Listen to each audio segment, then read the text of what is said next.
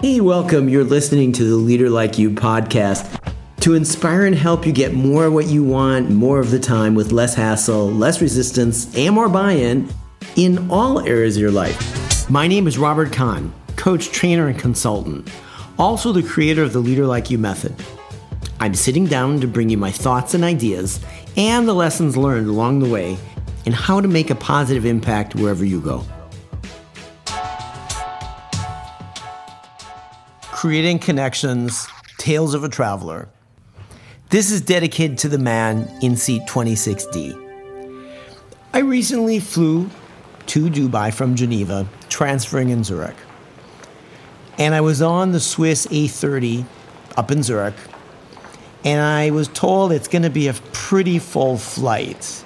Not many spare seats on the plane. And I boarded and I sat down in 2060.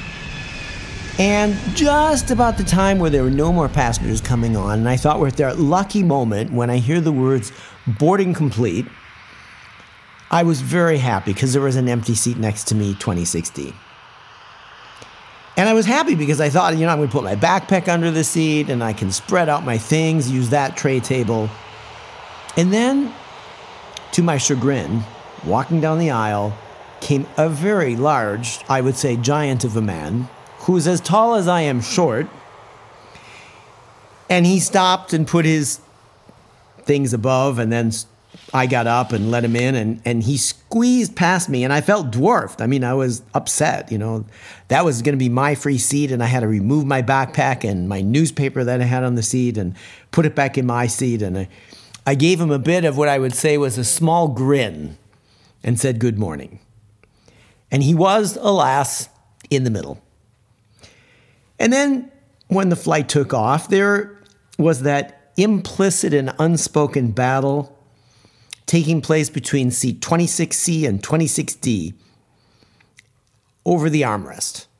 I vied for my space, and I noticed he was vying for his space. Whose elbow is going to be forward and whose elbow is going to be in the back? And he wanted to read his newspaper, which appeared to be Slavic. And as he opened that paper up, pages of that paper stretched across my seat, and his small side bag fell onto my seat and fell on my lap, and I politely pushed it back and gently and gingerly smiled at him, and he was a big guy. I didn't want any conflict, and I wanted to work and watch a movie and have an enjoyable flight. All I wanted was my space and my peace. And I bet he wanted his. Though I was irritated. This guy was taping up that space I wanted. It's amazing how you get attached to something. It occurred to me we had 6 hours ahead of us. And if I continued in this little internal pity battle of mine, it wasn't going to be an enjoyable afternoon for at least one of us, maybe both of us. So I turned to him, and with a warm smile, I said, "Hey, how did a guy like you, who's so big, end up sitting in the middle when you should be on the aisle or in the bulkhead?" Oh, he looked at me with large, round eyes. He smiled and he said, "This is my second flight today. I've been wondering that since I got up this morning." And then he started to read his newspaper. And I said, "Oh, is that, Serbian? I have Serbian neighbors." And I wondered if it was. And he said, "Well, you're close. It's Croatian." Oh, okay. So he read for a while, and I did my things for a while. And then I said to him, "Are you going to Dubai?" "No," he said, I'm transferring in Dubai. I'm a cook with the armed forces in Kabul, Afghanistan. I work for the Spanish troops." And then I said, "Wow, qué interesante, qué bonito, hablas español. I do too." I told him I went to high school in Mexico. Well, I gotta say that I had been wrong about this man. We talked in depth for the rest of the flight about world peace, conflict, humankind. And to my utter amazement, we shared that armrest. We laughed over lunch. We joked about how small I am and how big he was.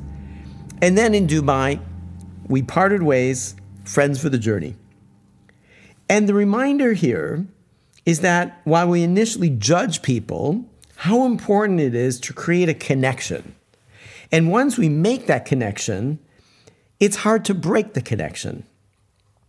And if we do not make the connection and move from that space, we're in a lose-lose situation. And in the absence of a story, people make up their own story. And the other thing that was apparent to me was relationship precedes results. And by creating that relationship, just how many results he and I got over the afternoon. Now, remember, when you're creating that connection, we have the 2-to-1 ratio from ears to mouth. So yeah, we talk and we could do a lot more listening than we do talking. I heard a great quote recently that said, as long as there's a loser, there is no winner. And the secret to talking and making connection lies much more in listening than talking. And if you do use talking, make them really simple questions. And who knows?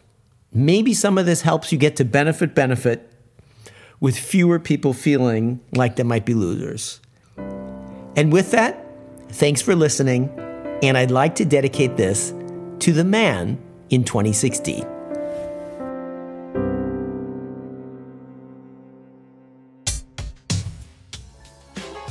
You've reached the end of another episode of the Leader Like You podcast.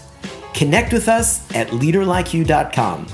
And don't forget to sign up to our mailing list to receive the newsletter and our free materials. See you at the next episode.